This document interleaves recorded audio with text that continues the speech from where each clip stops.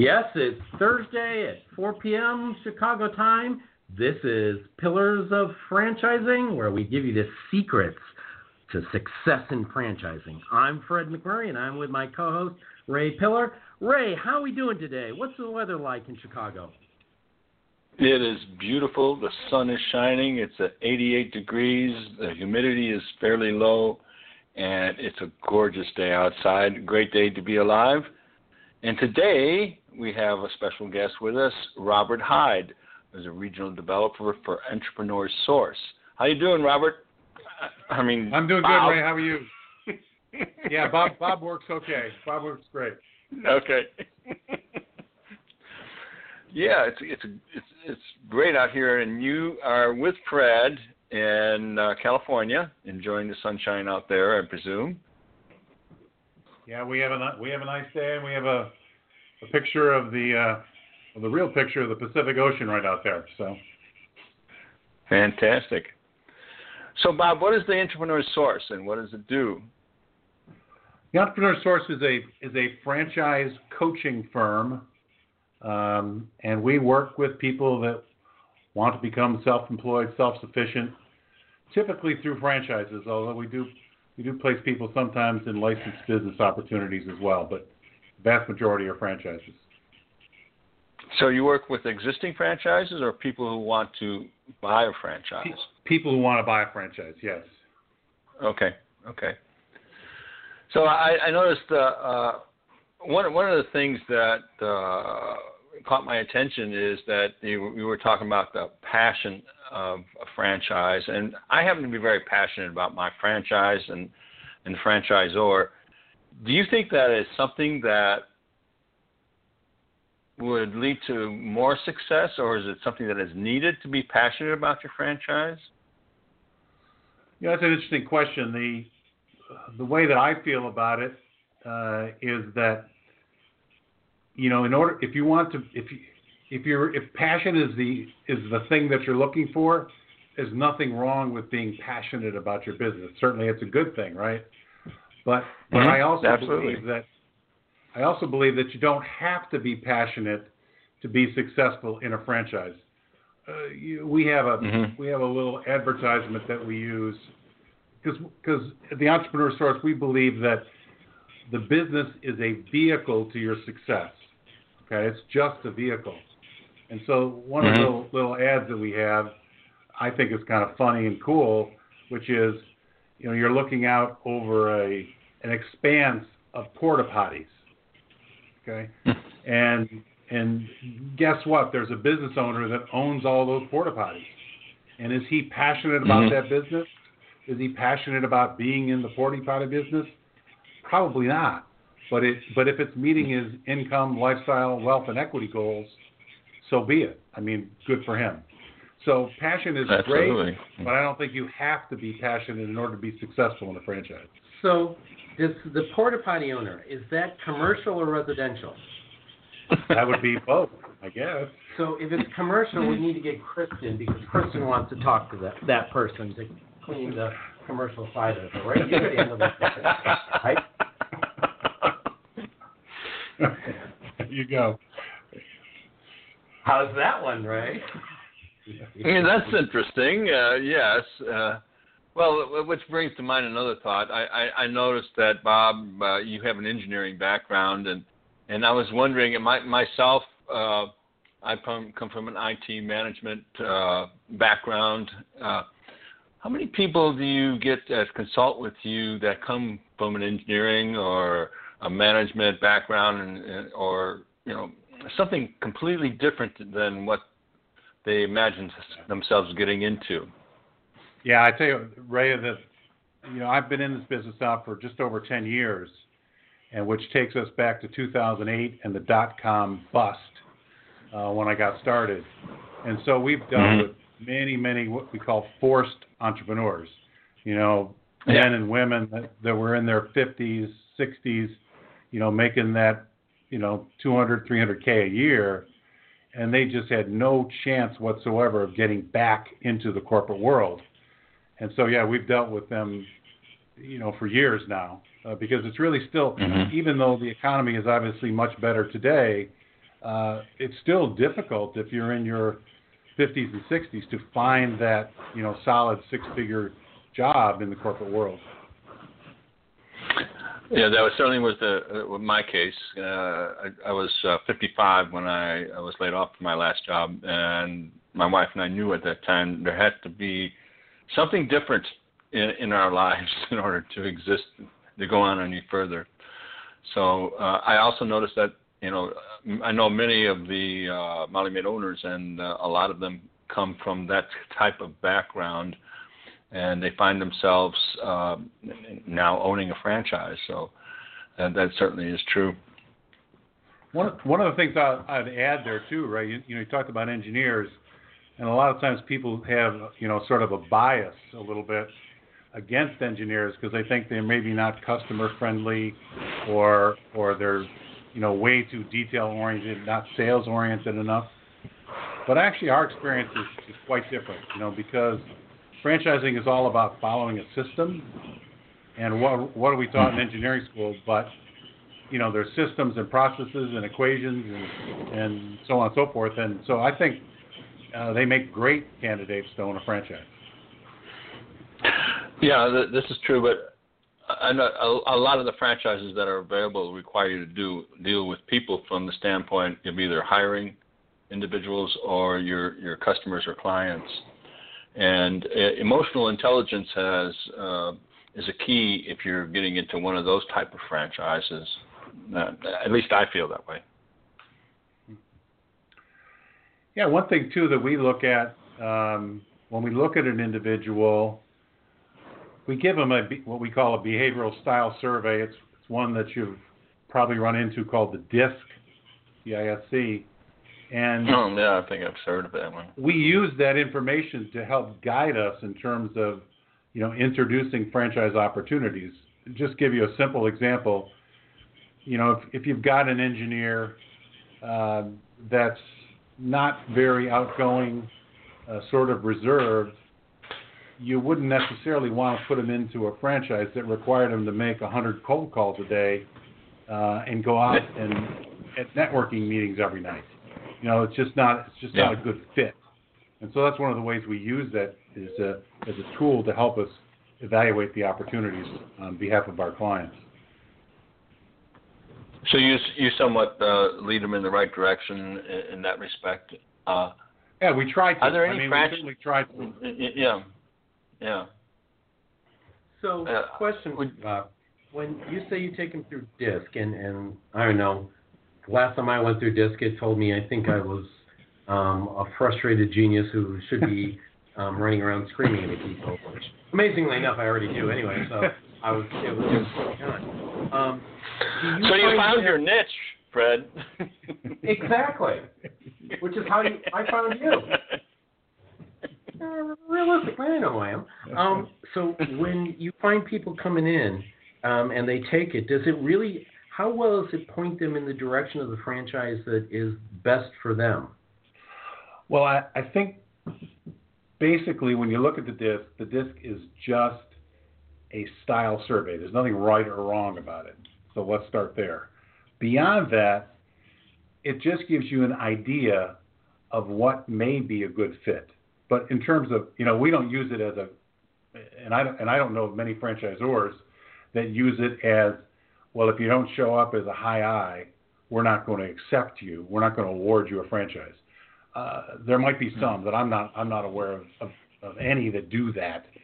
On the other hand, it is, I think, a good tool to figure out if you've got an introverted guy and this franchise owner needs to go out and do networking and stuff.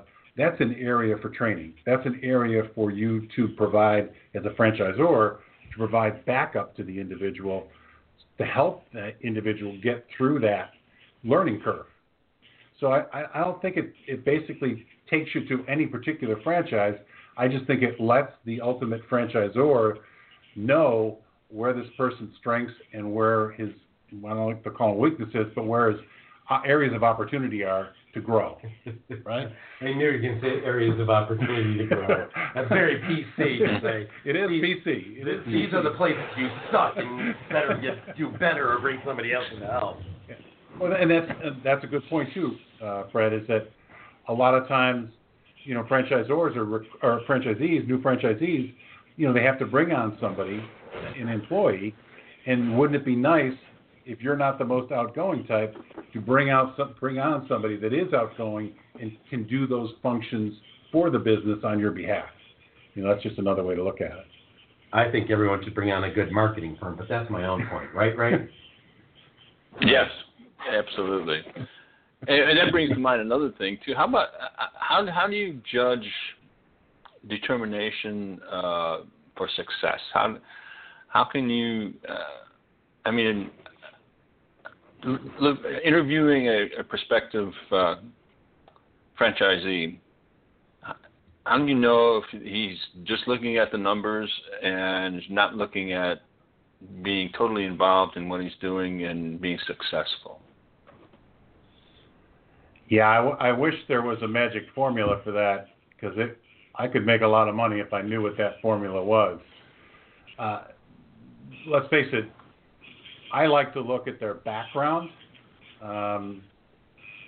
but the problem with that is that an individual can have a tremendous winning formula, let's say in the corporate world. They may have succeeded at every job that they've been in. But then when they become their own boss and have to delegate and rely on other people, but then they also may have to take out the trash themselves, it's dicey. I mean, you just can't look at their past and say this is going to be successful. This guy's going to be successful, or this lady's going to be successful. So it's difficult. I'd have to agree. I wish I knew exactly what that was, but I don't. I really don't. Yeah, I think that's probably one of the, and I agree with you. There's no way of measuring that, and in some cases there's no way of the prospective franchisee knowing himself until he actually gets involved in it. But that's it's something that's definitely needed for success in the franchise world. So, just one thing that that you just stimulated for me, right, is that one of the things that I do look for, and I saw, as a regional developer, I had other franchise coaches working in my region, and one of the things that I found to be a good predictor of success was whether that individual franchisee had a plan B. If you got a plan B, then plan A doesn't become as important. Now, plan B can be, my spouse is making a lot of money, or, I'm a trust fund kid, or whatever. But if they've got a plan B, I worry about plan A.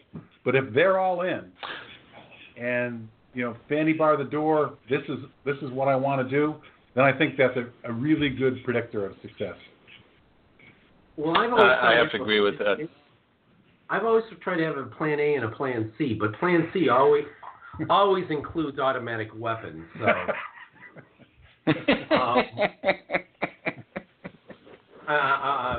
until I got told by one boss, you can't say that around here. People are taking you serious. Yes. Well, to have a boss here is nice. So there's a slaughterhouse. So, yeah. So, what? You said you are the regional director. So how big of a territory do you cover, and how many people do you have working underneath you? Well, first off, I did that for 10 years, but I'm now I'm a unit franchisee. But I'll just answer the question 6 months ago. Okay, fair enough. 6 months ago. Regional developers, the entrepreneur source, actually don't have any geographic boundaries. So we're national, if you will. And I had up to 20 people in my territory, if you will. But again, my territory was the entire United States. But then there was 15 others just like me that also had the same territory. So. Cage match. Yeah. Pretty cool, huh? So then another question comes to my mind is, of the people that approach you to want to go through the I'm going to become a franchisee process, or as we like to call it, selecting the right opportunity, how many do you find start down the process but don't finish? That they get so far along and say, well, I got a new job somewhere else, I'm done, or something like that. The numbers that, we track those numbers pretty carefully. And the people that walk through the door, now it could be something as simple as coming to our virtual franchise show, or it could be something, you meet somebody at an event, a networking event. About 1 in 100 that actually place a franchise. Really? So 1%? Wow. 1%, yeah. Wow. Tire kickers, huh?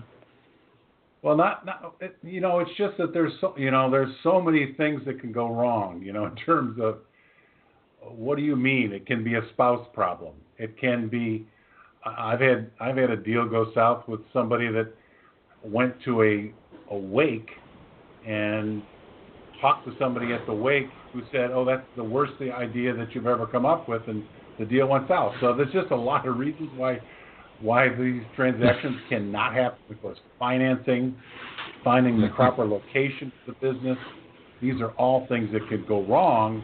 And so if you just look at the overall numbers, about 1 out of 100 is the way it looks. It's interesting. When I started telling my friends that I was buying a franchise, the usual response was, "Are you nuts?" Yeah, exactly. So yeah. We have a term for it. We call it crabs in a basket. I don't know if you're familiar with crabbing, but those of us that used to live on the East Coast, you go out and you catch crabs, you throw them in a basket, and they all try to crawl on each other and get out.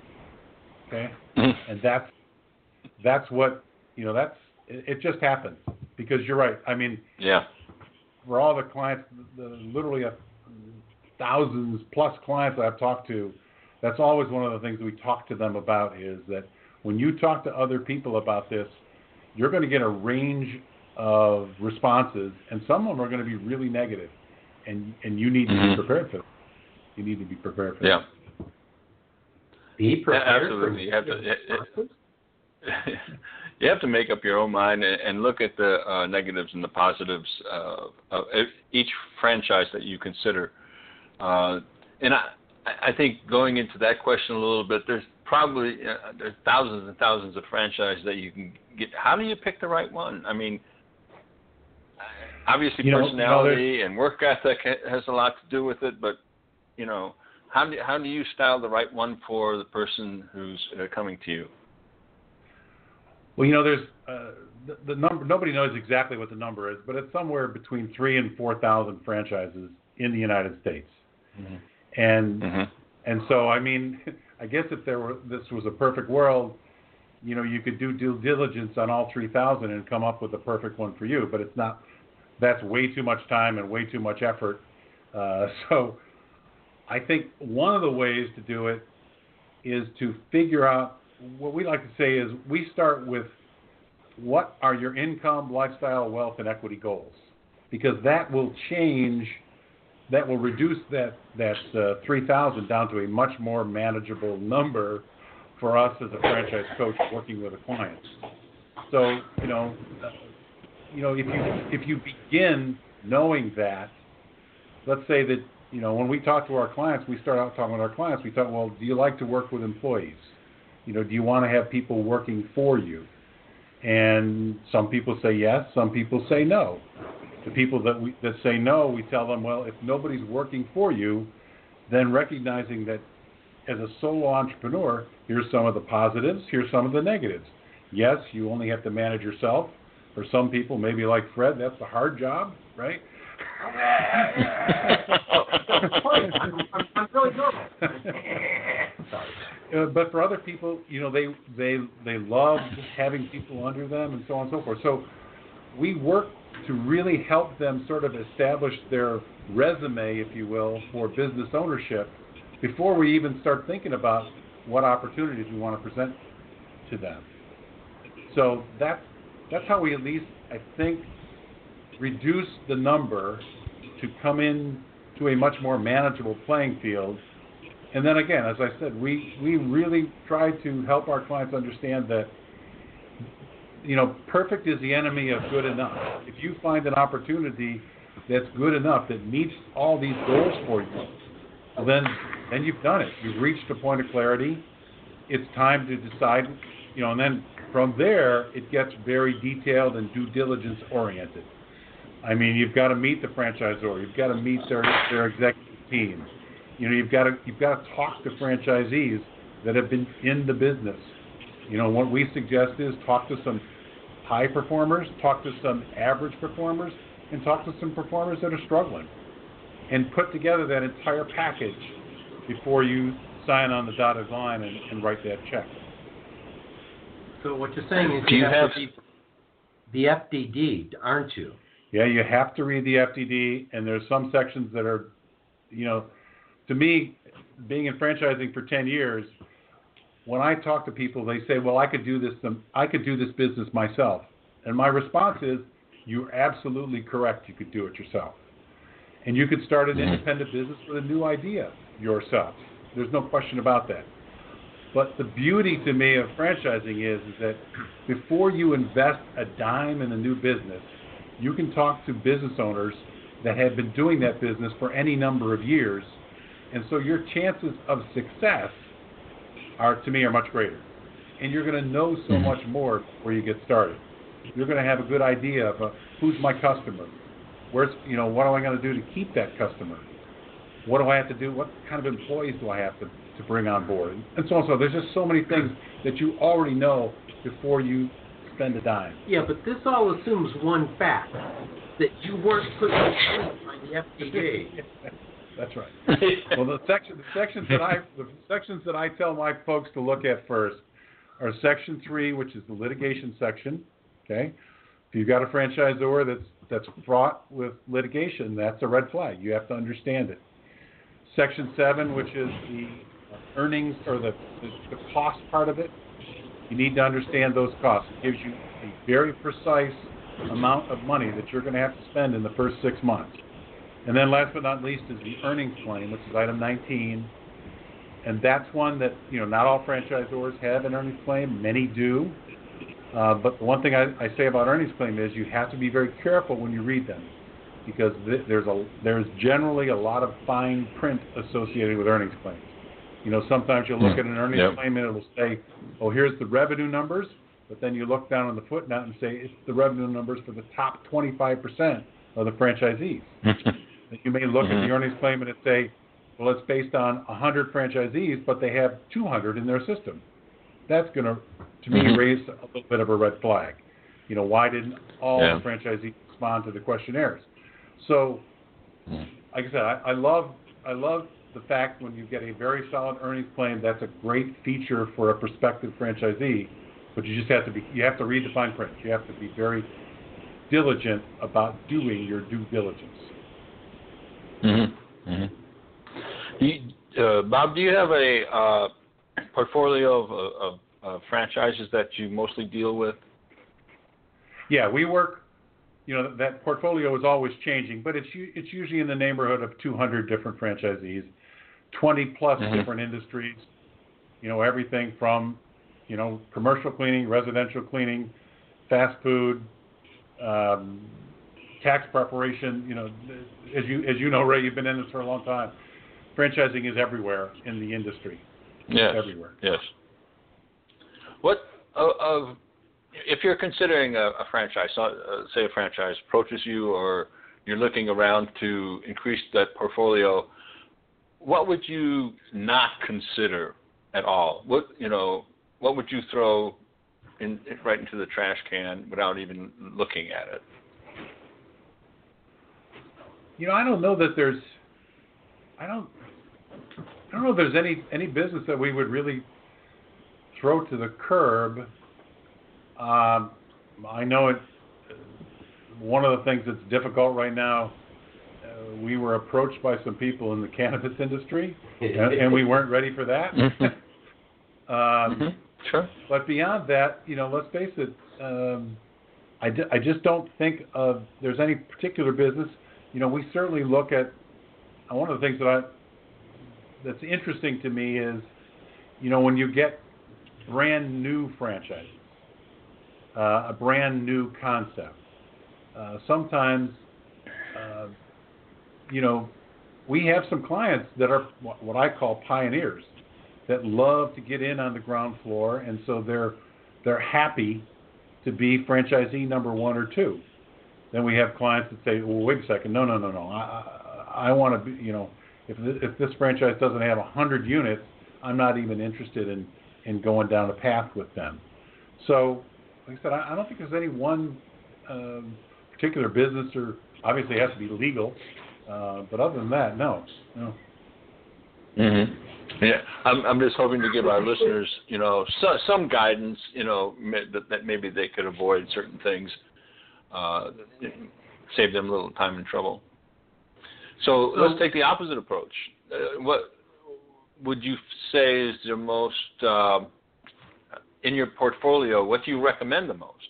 What type of franchise? It's interesting. That's probably the number one question I get whenever I tell somebody I'm in the franchising industry.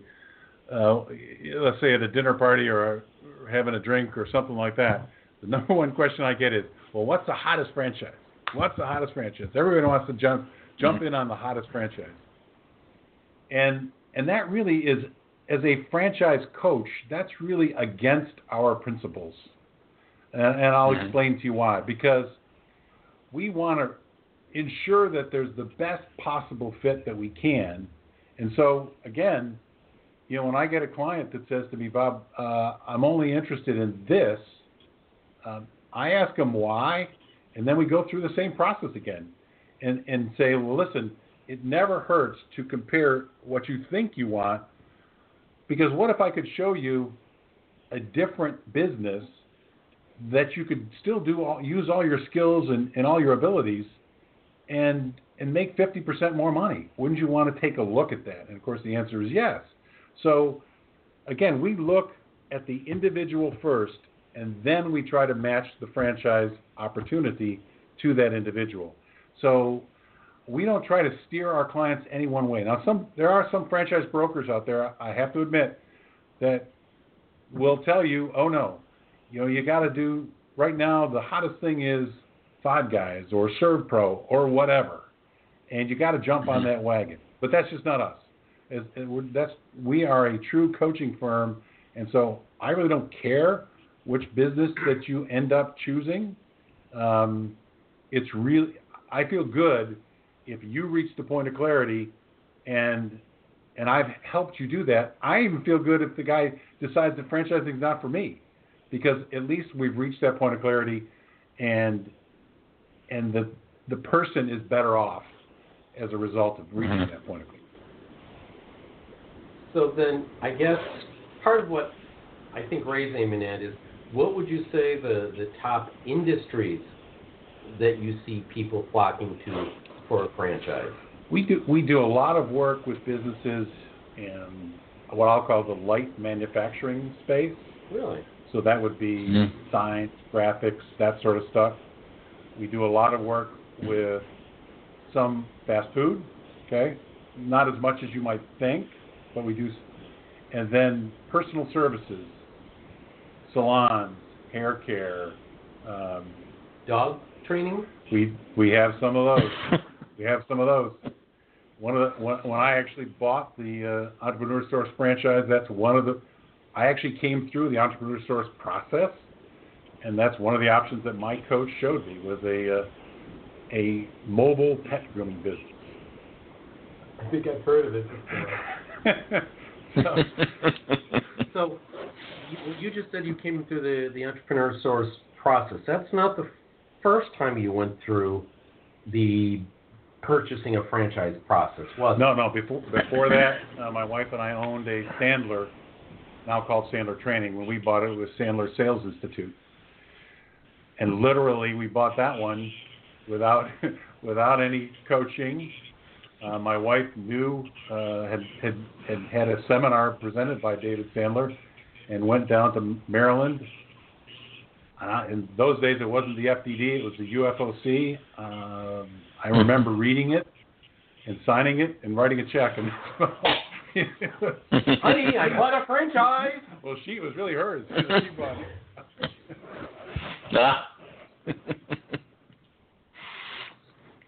That's interesting. So you have some experience in being a franchisee. Yeah, franchisee. Of course, even as a regional developer, I'm still a franchisee, although my job was to recruit other franchisees as well. So yeah, it's really both. Yeah. Okay. Go ahead, Fred. You were going to say something. Well, okay, taking it off topic. You're also involved with SCORE. Why don't you tell us a bit about SCORE? And then the question I've got about SCORE is how many franchisees interact with SCORE? So first, tell us about SCORE, and then tell us about franchisees interacting with SCORE. Yeah, SCORE is a national volunteer network organized under the auspices of the Small Business Administration. And we provide free counseling and coaching and workshops to prospective business owners as well as people that are already in business. So it could be franchisees, could be independent businesses. And so I've been doing that now for about 3 years. Opportunity to give back, a little bit of what I've learned over the years, not just in franchising, but in the corporate world. And in terms of I'd say we get a very small percentage of our clients that come to SCORE that are in franchises, probably less than 10%. So do you think that's because the franchisor provides most of the mentoring, training, support that SCORE normally would? I actually think it's that when people, I have 2 franchisees that are clients of mine that I'm working with right now, and one of them is struggling mightily with a brand that's in the IT space. Bad thing. And I think she waited too long. She expected the franchisor to help out and really see that she was struggling, and so that's the advice that I gave her. I think the most important advice I gave her is you need to tell the franchisor that you've got a problem. And her problem was that she had lost money in most every month that she'd been open. So that's the thing that I think that franchisees typically think that they're tied lockstep to the franchisor, but then they really don't want to necessarily open the kimono and tell the franchisor all the problems that they're having. So that's the one thing I think as a franchisee that you have to realize. If you're having issues, if things aren't going the way you planned, you need to work with the franchisor and ask for help. But I'm glad in that case that we found her, or she found us, rather, so that we could at least get her to go do that. Right, that's the second pillar, isn't it, of support, mentoring, and training from a franchisor. Which kind of opens up. This is one of the things that the Entrepreneur Source does as well, is help an existing franchise, money losing, or can you coach them and how to turn things around? We actually don't do any business coaching. There was a while that we did that for franchisees, and in fact, what we did to handle that, if you will, was we bought a brand. It's called Advocoach. I remember that. And Advocoach is in that business. And they don't just work with franchise units, but they also work with independent businesses. But that is their claim to fame, is helping small businesses improve their results. So no, the Entrepreneur Source, no, we really don't do that, which is kind of one of the reasons, also one of the reasons that I joined SCORE, is because I really enjoy doing that. I really enjoy helping business owners, and so that at SCORE, that's all we do. So you're a certified mentor at the SCORE chapter around here, right? Correct. What is a certified mentor? Does somebody walk in with an ink stamp and stamp your forehead with a big M? Which, if they did, it's kind of worn off there. No, certified mentor. Number one, we look at the background of the individual. So, typically, SCORE used to be all people that were retired. Now, not so much, not anymore. But still, we look at their background, see what they bring to the table. Then there is an online learning curriculum that you have to finish. Takes probably the better part of a day. to finish this online curriculum. Then we have sort of continuing education that we have to partake of. We have to sign ethical agreements all the time to make sure that we'll not in any way, shape, or form try to profit from our clients. I mean, even if a client owned a restaurant and wanted to give me a free meal, I really can't do that. And then last but not least, we work with other mentors, other experienced mentors, in at least six different clients before we're allowed to go out and mentor individually. So it's not overly cumbersome, but it's not. You just can't walk in one day and say I'm a certified mentor. It doesn't happen that way.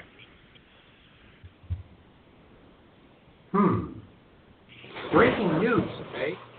Breaking news. Just got word as we've been sitting here talking.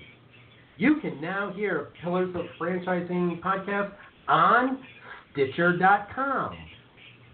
Boy, iHeartRadio this week and Stitchers.com.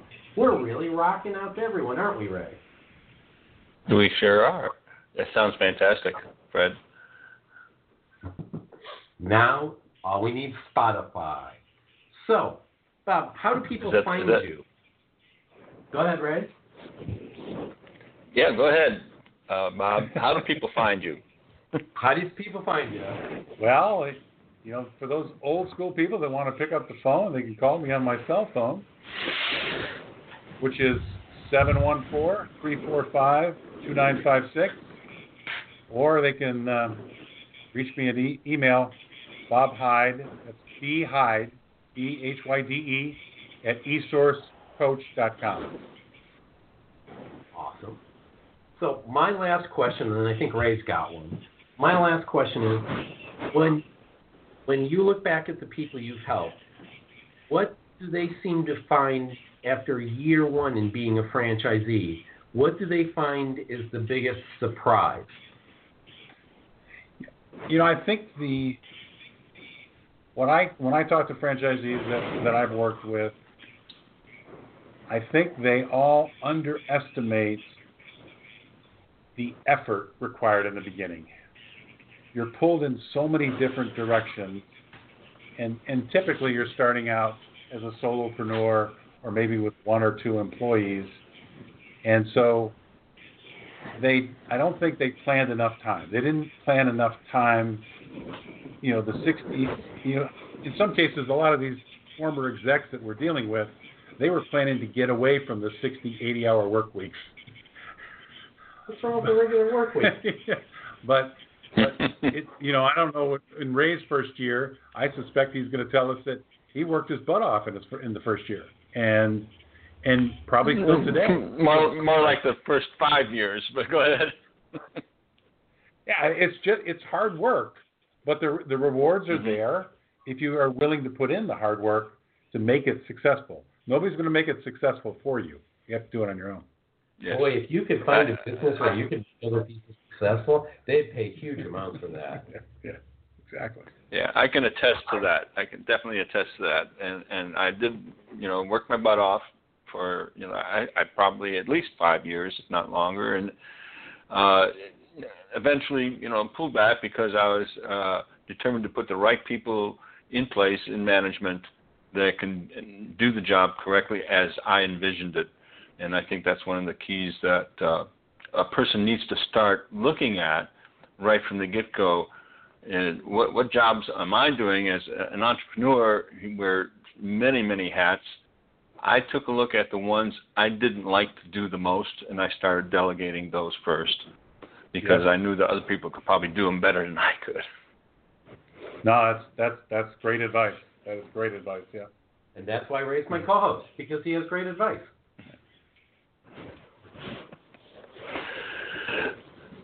So another thing that people seem to underestimate is capitalization.